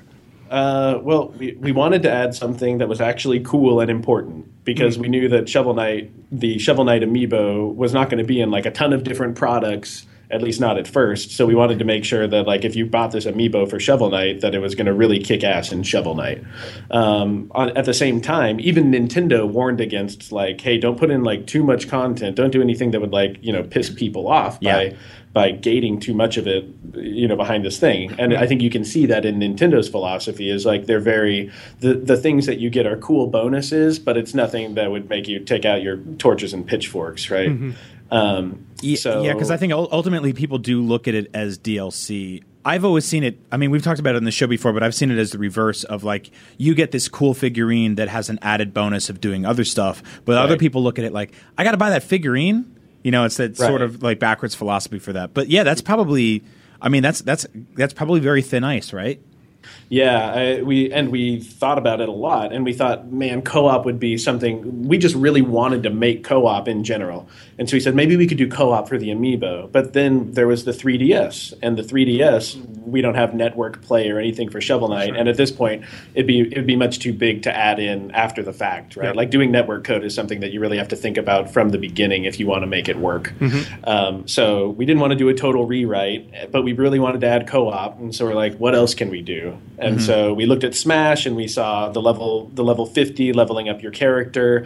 Most of the other amiibo that are fully featured in a game had something where you could level it up a lot, and it would unlock something cool that would change your perception of how you played the game a little bit. Right. And so we thought, okay, well, we can do that same thing for Shovel Knight. And we'd just come off hot on the heels of the Plague Knight expansion, where we had a billion different slottable combinations of powders and fuses and casings and bombs and all this junk. So we were ready to hop into that and say, okay, well, let's give Shovel Knight basically like the Plague Knight set of custom abilities and just make a few new things, make the way that the progression unlocks work a little different, and give you more cool cosmetic options just because you could only be like 6 or 7 colors in the original. And then when we thought about it all together as one thing, challenge levels included, we're like, all right, this is a pretty compelling package. And we're like, well, is it too much to do? And in typical fashion, we're like, yeah, we'll do it, but we'll do it. Yep. Okay. So that's kind of where it came from. Wow. No, I guess I can't help but look at my Shovel Knight and think, man, I'd love a Plague Knight. I mean, how do you feel? Would you take that opportunity and do it again? It sounds like from what you're talking about, like I want cereal on bed sheets. Would you do this again for the amiibo? Well, given the opportunity? The beauty of the amiibo is that now that we have a Shovel Knight amiibo, it would be a lot easier to produce any other amiibo since we've already signed the deal with Nintendo and gotten the permissions and we've been through the process. So, I mean, I think that's something that we're really just going to have to look at. Like, we're so busy because we're going to be doing Spectre Knight and King Knight and Body Swap and Battle Mode, and we want to get it all done this year. Yeah. And so if we want to get it all done this year, is there room for a Plague Knight amiibo in there also? I mean, I would say, we just have to wait and see. But I would say, in the future, I would love to do more stuff like this. Yeah. It would be really, really cool and I think it would also be like pretty attainable. Yeah. I guess it's more difficult than just doing like a line of desk figures, like you said, right? Because now with an amiibo, every time you decide, hey, maybe we should make one, there's also a certain level of content that's expected with it. It's not just a cool looking toy. So I don't know. Maybe we should do some cool looking toys. Yeah, I mean, if nothing else, I would love to use the same partners that we used to do an entire Order of No Quarter line of toys. Just because I just want those figures on my desk, especially like the big meaty figures. Like I look at Disney Infinity and all those figures are just so like mouth watering, right? The designs are so good. I'd love to see like regular size Shovel Knight and a tiny Tinker Knight and like a giant bulky Treasure Knight and Polar Knight. I would just love to see those on my desk. That would be really awesome. There was maybe soon. I would say never say never for more amiibo stuff, but right now there's nothing to really talk about. But do say year 5 for cereal. Yeah, year 5 for cereal. All right, I'm going to hold you to that. We are going to revisit this conversation in 2 years. 2018. I love my cereal. yeah. Seriously, let's do that. Hopefully, I won't hear that it's a year 7 promise. Oh man, he's pushing it back. It's like you can have a puppy when you get a job. Like what? Right. So there was a huge fan sort of reaction movement, or at least it felt huge. I mean, the internet, it's always hard to tell what is a big reaction and what isn't sometimes. To get Shovel Knight and Smash, I'm curious to hear your thoughts or your reaction to that. Like, what was going through your mind when you heard that?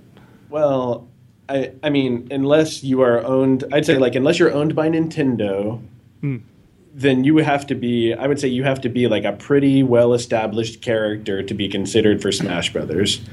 Smash was already done before Shovel Knight had even come out, right?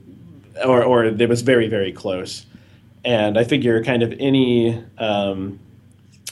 I figured it was just too soon, right? Like there would be no way that Shovel Knight would be in Smash Brothers or that we would even be considered for it.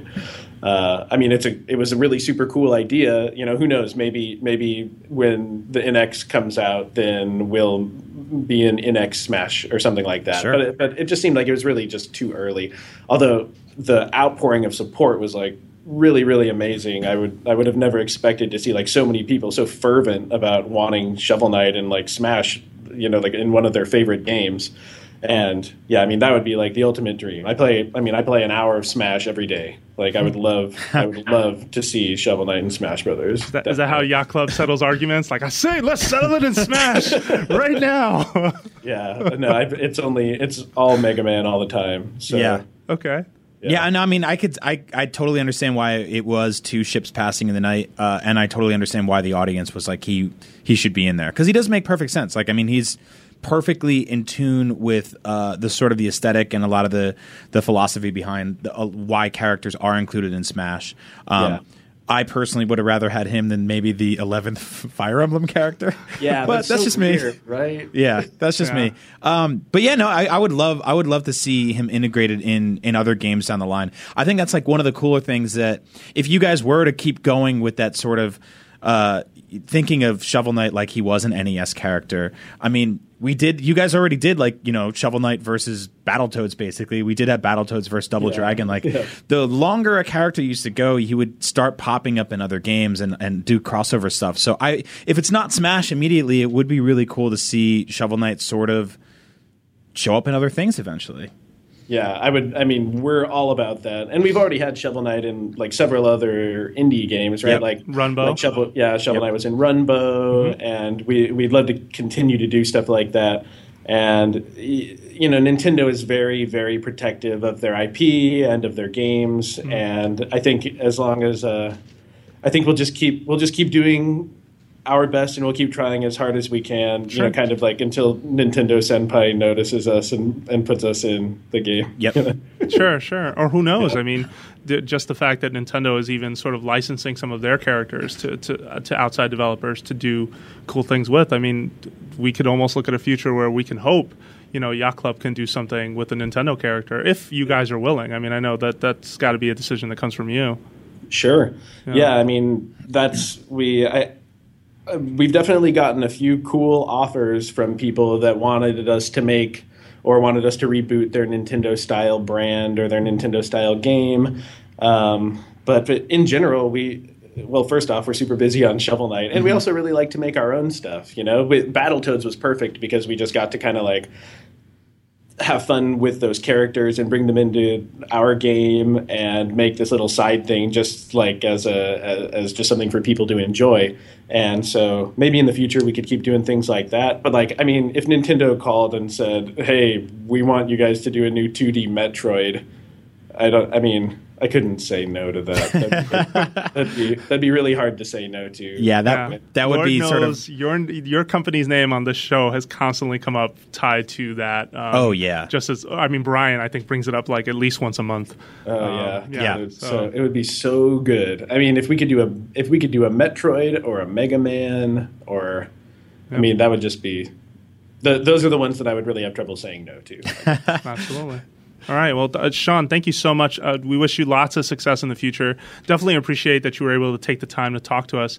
And definitely looking out for more Shovel Knight then in 2016 until you guys are done and then move on to hopefully whatever the next thing is. And we're really excited to learn whatever that will be when the time comes. Yeah, cool. Well, yeah, thank you so much. I mean, it's going to be a busy year, right? We've got the King Knight expansion, the Spectre Knight expansion, more challenge mode stages, a body swap mode where all the male characters become female and vice versa, and finally a 4-player couch battle mode. So it's going to be a busy year. Man, that dance at the tavern is going to be amazing. Yeah, when that body swap happens.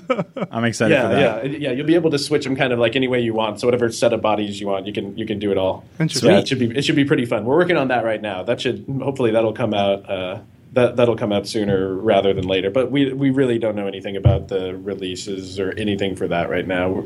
We're just kind of digging into the new. Nice pun. That was good. Digging. No pun intended. Do you find how many times a week do you do that by accident? All the time. At this point, we're just. We're moving on to new sets of puns around new things because now that you're buried in work. It's time. Sean, thank you so much again. Yeah, thanks, Sean. Anytime you want to come back really on the show. it. Yep, definitely. Take care.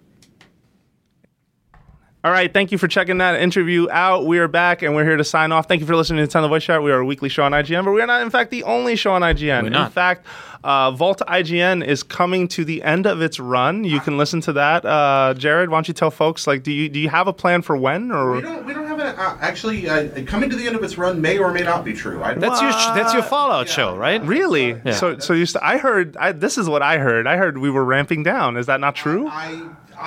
I can neither confirm nor deny these rumors, Okay. much like the NX. Okay. I can tell you that next week we're doing the spoiler cast. Okay. And that beyond that, Beyond- Stop it, please. I cannot speak to exactly what the future holds. Okay. Got it. All right. Well, then stay tuned for that instead. I apologize. I almost killed your podcast on our podcast. It's rumors were greatly exaggerated. You can leave us feedback by going to either iTunes and leaving us a review or by emailing nvc@ign.com. Lastly, you can find us all on Twitter. So Brian is not here, but I will remind you that you can find him on Twitter @AgentBizzle. Brap, brap. You can find Per Schneider at Pear IGN. You can find Jared Petty at Petty Comma Jared. and you can find myself, Jose_Otero on Twitter. Thank you Jared. very much for listening. Say inconceivable. Inconceivable. And we'll be back next week with more Nintendo Voice Chat.